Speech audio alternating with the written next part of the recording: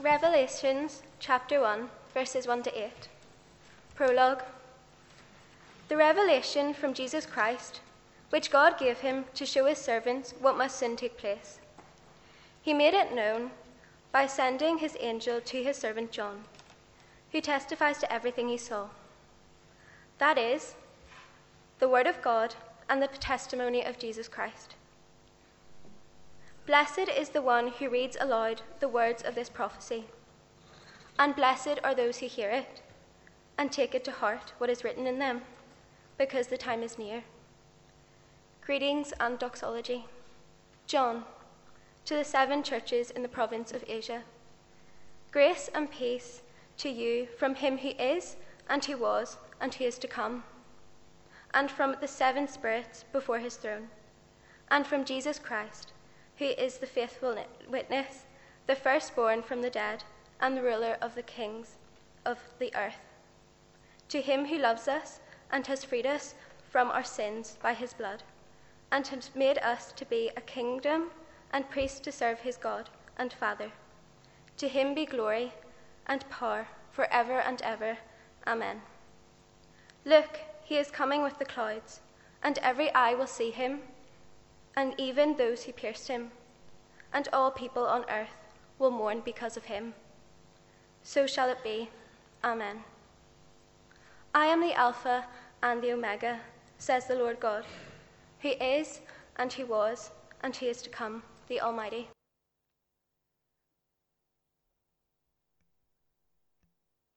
John's vision of Christ.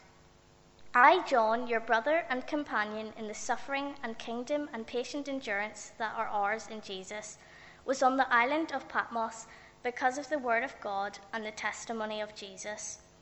On the Lord's day, I was in the Spirit, and I heard behind me a loud voice like a trumpet, which said, "Write on a scroll what you see, and send it to the 7 churches, to Ephesus, Smyrna, Pergamum, Thyatira, Sardis, Philadelphia, and Laodicea."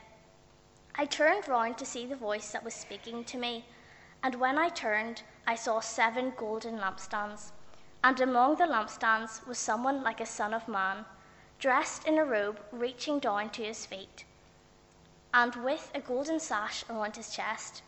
The hair on his head was white like wool, as white as snow, and his eyes were like blazing fire. His feet were like bronze glowing in a furnace, and his voice was like the sound of rushing waters. In his right hand he held 7 stars, and coming out of his mouth was a sharp, double-edged sword. His face was like the sun, shining in all its brilliance. When I saw him, I fell at his feet, although dead. Then he placed his right hand on me and said, "Do not be afraid. I am the first and the last. I am the living one. I was dead, and now look, I am alive forever and ever, and I hold the keys of death and Hades. Write, therefore, what you have seen, what is now, and what will take place later. The mystery of the 7 stars that you saw in my right hand and of the 7 golden lampstands is this. The 7 stars are the angels of the 7 churches, and the 7 lampstands are the 7 churches."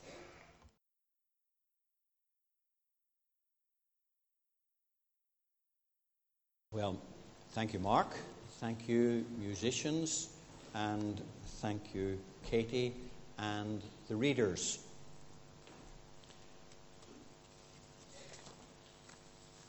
It's my task now to introduce this new series on the book of the Revelation, and Damien says, I'm going to get you excited by it. All right, no pressure then, Damien, thank you. My guess is that most of you here are wondering what you are going to hear, no pun intended. Am I right? Because you're not overly familiar with this book, or indeed overly comfortable with it. Well, it's not my job to make you comfortable. My job is to open the Scriptures, and it's a Spirit's job to comfort those who need comforting and to discomfort those who don't. I brought one of the tools of my trade. Here it is. It's a commentary on the book of Revelation. It now costs, I looked up in Amazon this afternoon, if I'm allowed to look up Amazon on a Sunday. No. It's now £60, but I bought it in December 1999. That's, how many years ago is that? 17, and it was a lot less. But I brought it because of what it says on the flyleaf. At the back, there is a section which tells us all about G.K. Beale, the author of this book, what he's doing, where he's taught, and what he's written. And on the front and on the back, there are quotations from other scholars and leading churchmen about this book. I'll just start. The first one they quote says this: "This is an incredibly learned study, a magisterial commentary." So here, they're all for selling the book. Okay? Now, why am I showing you that? Well, the book of Revelation begins in a similar way. You see, we have, and please now turn to chapter 1, and I'm going to take you to chapter 22 at the end. You see, it begins with a prologue, verses 1 to 3, and it ends with an epilogue, 22. It's not called an epilogue in my text, but that's what it is. 22, the last, 4 verses. And here we have a book which its form would have been more familiar to the original hearers or readers, hearers probably, but its authority would have been questioned. Now, the Beale's friend are telling us that this is an authoritative commentary, but the Revelation doesn't really get going to verse 4 when it begins to look like one of our normal epistles. It could have been John to the church at Rome, grace and peace. Here it is, John to the 7 churches in Asia, grace and peace. We're beginning to be familiar with that form, but before that, it seems that John has to lay out his stall. What is the authority of this work? And it starts with the word revelation, singular, never plural. Singular. It's not the revelations, it is the revelation. The revelation of Jesus Christ, which God gave him to show his servants what must soon take place.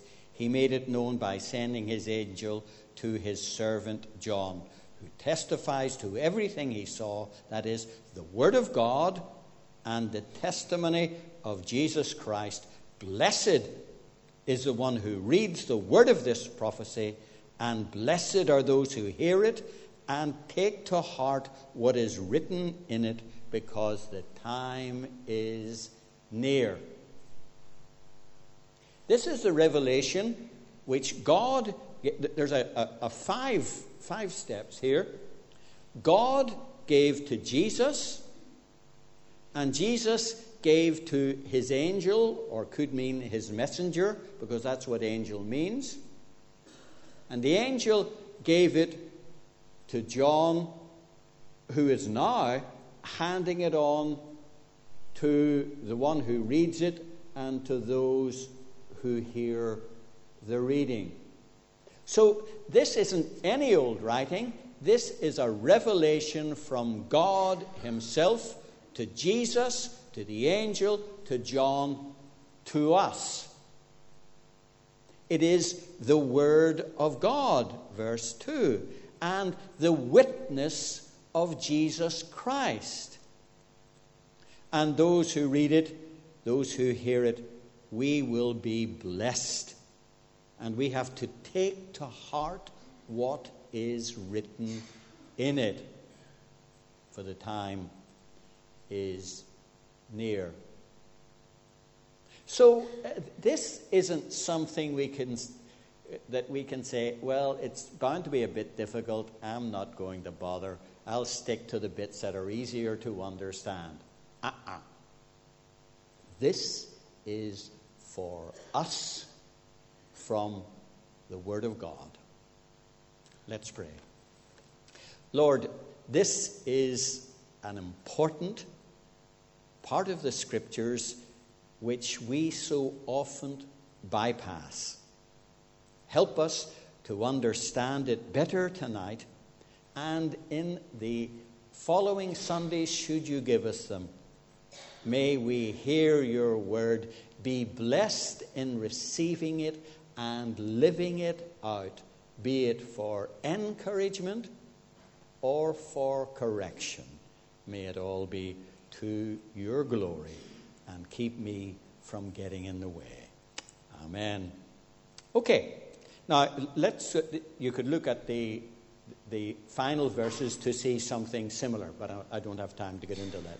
Let's look now to the greetings and the doxology. This is the form of a normal New Testament epistle. John, the author, but not the author. It goes back to the Father, as we have just seen, to the 7 churches in Asia. Now, there are more than 7 churches in Asia. Asia was that bit of Turkey, the west coast, down to below Ephesus. I think it's called Kusadasi, is it called now? I was only there a couple of years ago, but you know what I mean? The bit near the Greek islands. And the Roman province went back from the coast a bit. It wasn't all of Turkey. It was just a part. That province. And if you look at, maybe Damien will have it next week because he's better than I am putting things up. Where are you, Damien? You hiding? There you are. That's a hint. Next week, there are maps which show how the letters, it's in the back of your Bible, the letters show a kind of, if you were a postman, you would deliver them in the order in which they're here. And it's a kind of circular run from Ephesus right round to Laodicea. But that's for next week. Grace and peace to you. This is verse 4. And you're going to have £20, although it'll be £20 well spent. Was it £20 for the Trinity course up the road? Here's my snippet on the Trinity, which is gratis. Because here we have the grace from God, the triune God, 3 in 1. Have a look, verse 4. From him who is and was and is to come, the Father, and from the 7 spirits before his throne, that refers back to the Holy Spirit in his fullness. All these allusions go back to the Old Testament. So there's the Father, and from the Spirit, and from Jesus Christ, who is the faithful witness, the firstborn of the dead, and the ruler of the kings of the earth. He brings greetings from the triune Trinitarian God. The Trinity isn't always very prominent in the Scriptures, but here it is clear. God, our triune God, Father, Son, and Holy Spirit. And then he breaks into, when he mentions the name of Jesus, he breaks into a doxology, a praise. He couldn't keep it down. And so he says, to him who loves us and has freed us from our sins by his blood, and has made us to be a kingdom and priests to serve his God and Father. To him be glory and power forever and ever. John was a bit of a hallelujah man. He just couldn't keep it down. It was bubbling up. Presbyterians have to loosen the corsets. Let it bubble up and be moved by the glory, the wonder, and our response in praise to him who loved us, loosed us from our sins, and made us a kingdom and priests unto our God through the cross and his resurrection. Hallelujah.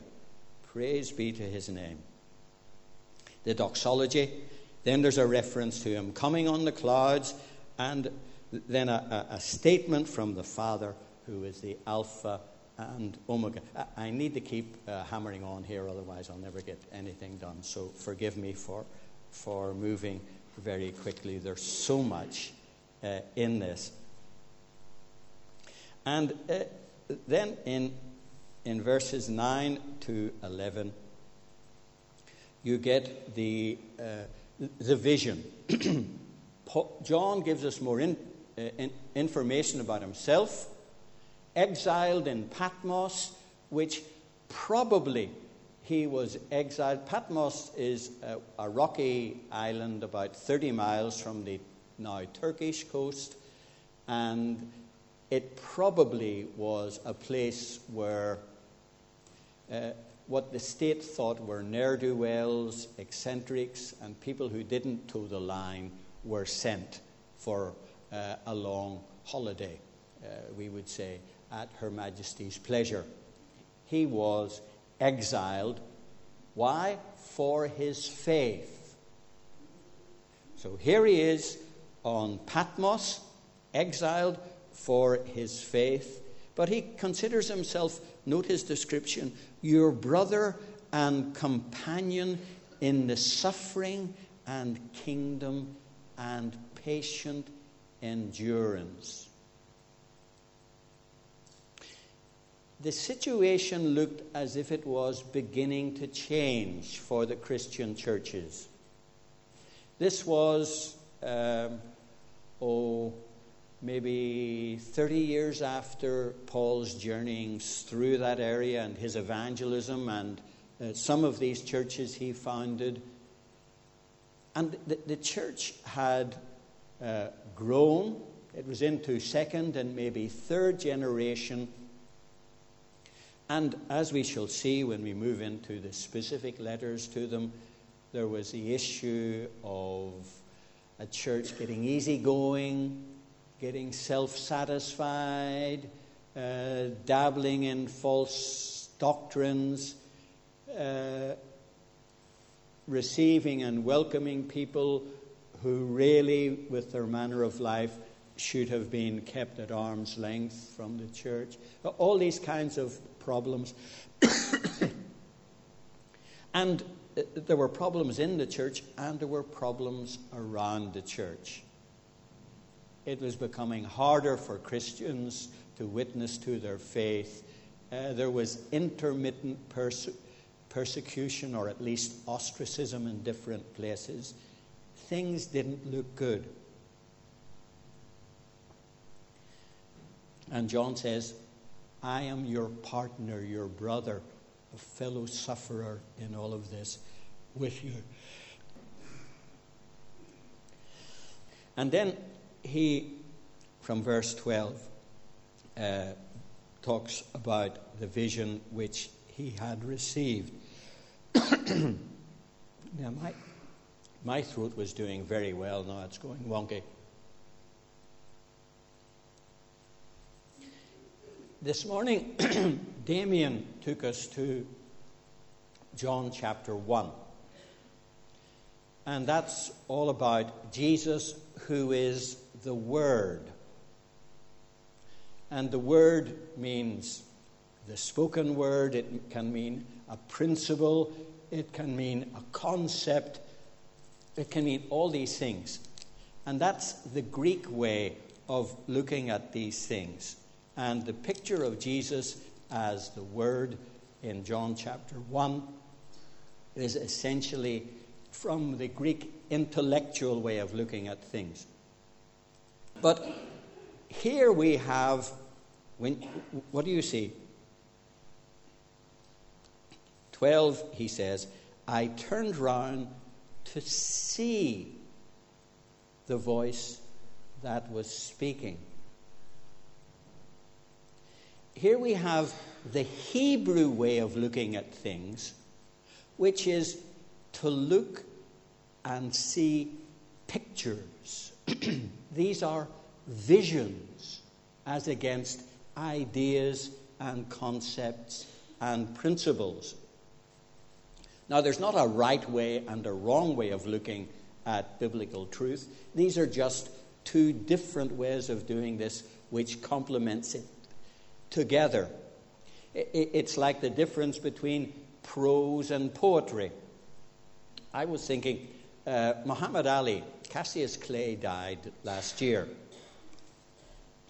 And using prose, you could say about Muhammad Ali that when he was boxing, he was very agile, and he was a great puncher and counter-puncher. That I call prose, and that's accurate. But what do we all remember? What is it? Floats like a butterfly, stings like a bee. Oh, well, I didn't know that. That's the second verse. Now, which is true? Well, of course, they both say the same thing, but they say it in very different ways. And which way is the more memorable? Well, I think the butterfly and the bee, is it not? And in Revelation, we'll be given pictures and poetry and poetic references, particularly to the Old Testament, which, if we try to get them all to fit logically all together, we're in trouble. But if we see them as poetry and try to discover what has been said through the picture, then it is clear and it is memorable. And what did he see? What was his vision of Christ? Well, he saw, verse 13, someone like a son of man. Someone like a son of man. Now, if I asked you, what in the Gospels is the difference between the Son of Man and the Son of God, what would you tell me? I suspect some of you would say to me, well, we know our Lord was man and was God, and when it refers to him as the Son of Man, it's referring to his humanity, and when it refers to him as the Son of God, it's referring to his divinity, his Godward side. That's nice and logical, but it is wrong. It's wrong. And why is it wrong? Well, it's wrong because Jesus shows us that it's wrong. The Son of Man was our Lord's preferred title. You remember when they lowered the paralyzed man through the hole in the roof? You remember that? Lowered him down. And what did Jesus say when he saw him? The first thing he said was not get on your feet, roll up your mat and go home. He'd said that afterwards. But what was the first thing he said? He said, your sins are forgiven you. And everybody said, what? How can this man forgive sins? What is this? And then Jesus said, what is easier, to say your sins are forgiven, or to say, rise, take up your bed and walk, but that you may know that the Son of Man has authority to forgive sins? I say unto you. So here he was identifying himself with the Son of Man. And that was a more powerful figure than just a normal, sinful human being. The Son of Man refers to Daniel chapter 7. Daniel chapter 7, and I think it's verse 13 and 14. This is an important verse, so I'll read it. You may want to look it up. Daniel 7:13. In my vision I looked, and there before me was one like a son of man. Familiar? Direct quotation. Was one like a son of man, coming with the clouds of heaven. So he's not a human figure, he's a divine heavenly figure. Coming like from the clouds of heaven, he approached the Ancient of Days, that's the Father, and was led into his presence. He was given authority, glory, and sovereign power. All people, nation, and men of every language worshipped him. His dominion is an everlasting dominion that will not pass away, and his kingdom is one that will never be destroyed. Now, when John says, I saw one like a son of man, this verse would have come straight to the front of the mind of his Jewish readers and hearers. Of a heavenly and authoritative figure who would rule for God and whose rule would never come to an end. And that is one of the fundamental lessons throughout the whole book of Revelation. It may be that Caesar is all-powerful. He's even demanding worship. We must resist him, but listen. Our Lord isn't Caesar. It isn't Kyrios Kaiser. It is Kyrios Christos. Christ is Lord, and he will sustain us, whatever the opposition, whatever the persecution, whatever the suffering. Okay, he's one like a son of man with all power, dominion, and glory. But notice, and I skipped over these verses, when John turned round, what was the first thing he saw? Look at the text, verse 13. I turned, verse 12, I saw 7 golden lampstands. Now, later on he tells us in this chapter, they are the 7 churches he's writing to. Okay?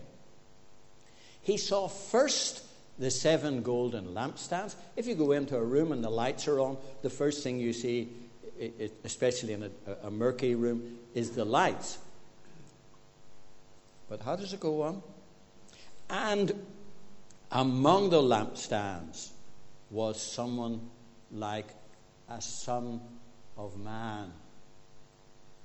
So his vision saw the transcendent, he was described as that earlier in our service, and so he is, the transcendent, risen, powerful Christ who has the keys of death and Hades, verse wherever that is, 18, was dead and now is alive forever and ever. And all of that wonderful power and authority in heaven? Well, yes and no. He's coming, and we must prepare for that. And yet, and this is what our head finds difficult to get round, at the same time, he was in the midst of the churches. He was there and is there, but he's also here. He's also here. Yes, he had risen, he has ascended, but by the Spirit he was in the midst of the churches. That is a great encouragement. When we're in trouble and we think we're all on our own, that's the devil's work trying to persuade us. Christ is with us if we are with him. Praise the Lord. So his identity was as the Son of Man. His locality was amongst the candlesticks and with the stars. And his appearance. Now we come to the picture from verses 13 to 16. Now, what you'll see as we get into this series is there are various elements here in this: his sash, his robe down to his feet. That probably refers to the robe of the high priest. And that would make sense. Because Jesus, who intercedes for us now, ever lives to make intercession for us. Our great high priest, we were thinking about his role in our series on Hebrews. The vision has him dressed like the high priest. And there are scripture references from Exodus and Leviticus. If you want all these references, I can give you them afterwards, but I'm running over as it is. I need to move on. So he was dressed like a high priest, and then you get these references to his head and hair were white like wool, his eyes were a blazing fire, his feet like bronze glowing in a furnace, his voice was like the sound of rushing waters. What's the loudest noise you have ever heard? I thought about that myself. And I think the loudest noise, the second loudest noise I ever heard was Concorde flying overhead. Just after it had taken off and it was flying overhead. And boy, was it noisy. The loudest noise was at, and here I'm not name dropping, or maybe I am, was at Iguazu Falls on the Brazil-Argentine Paraguayan border, where I think it's the one that has the most water going over it. Anyway, enormous falls, a mile or something across. Dear knows how many million litres of water goes over. And when you get close, you stop trying to talk to anyone because you simply cannot hear anything but the roar. And the loudest noise a Palestinian, a Jew, someone living in the Middle East would ever hear would be the noise of a flash flood. A sudden rain shower and the water rushing down the wadis, and the noise that makes. Wow. And this is the volume of our Lord. Here's a picture of his immense power. The details of this are each of the letters except the Laodicean letter has one of these elements from this description, a different one in each of the letters. Doubtless we'll be looking at those then, and I don't have time to discuss them now. Let me just conclude. I think this passage has something for our comfort and our encouragement. The Almighty One, all-loving One, all-powerful One with the keys to death and Hades and all the other things we've just been glancing at is in the midst of the churches, and he's holding the stars in his hands. Now, the stars are the angels of the churches, and it's difficult to be clear who the angels are. Are they the leaders of the individual churches? Or are they kind of guardian angels?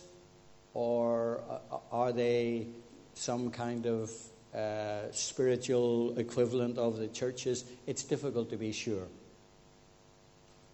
But whoever they are, they are in the Son of Man's, the Lord's hands. If that doesn't encourage you, I don't know what will. I had a health scare last year. Some of you know about this. And people asked me how I felt. And my response was, and is, I'm in higher hands. And that's wonderful that we can say that, isn't it? Great comfort and encouragement. And yet a challenge to us. And that challenge will become sharper as we get into these letters. When we find sins that we are very familiar with, the sins and weaknesses of second and third generation Christianity, of churches that are comfortable, of churches that think they're great, of churches that are smug. Does that describe our fellowship, or if you're a visitor, your fellowship? Yeah, there's a bit of smugness in Irish Presbyterianism. And we're not the only ones. We're not the only ones. So here's a challenge. And Katie brought the challenge to personal faith to us. And that's a challenge which we need to face. He is coming soon. Are we ready? Are we encouraged, or will his coming be one which causes us great fear and great trepidation? He loved us and loosed us from our sins. Praise be to his name, except the cleansing by faith. Let us pray.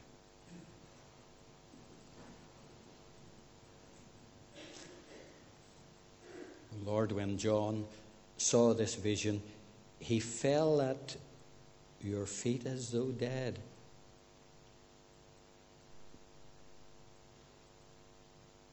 He was told, do not be afraid.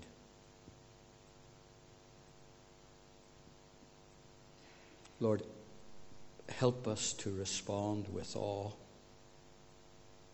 with wonder, with worship, and with fear. And as we look to Jesus,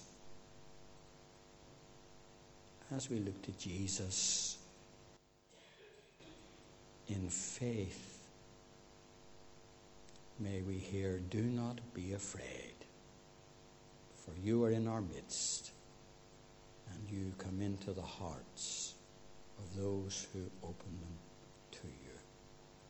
Glory be to your name. Amen.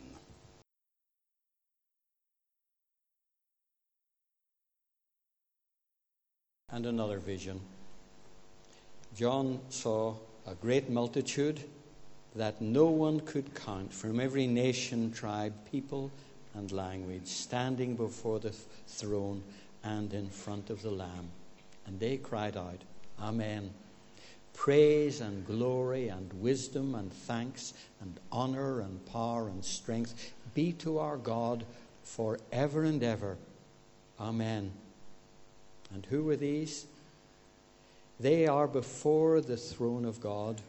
They serve him day and night in his temple. And he who sits on the throne will spread his tent over them. Never again will they hunger. Never again will they thirst. The sun will not beat upon them, nor any scorching heat. For the Lamb at the center of the throne will be their shepherd. He will lead them to springs of living water, and God will wipe away every tears from their eyes. O Lamb of God, who takes away the sin of the world, grant us your peace and keep us faithful till that day when you come or call, for your glory's sake.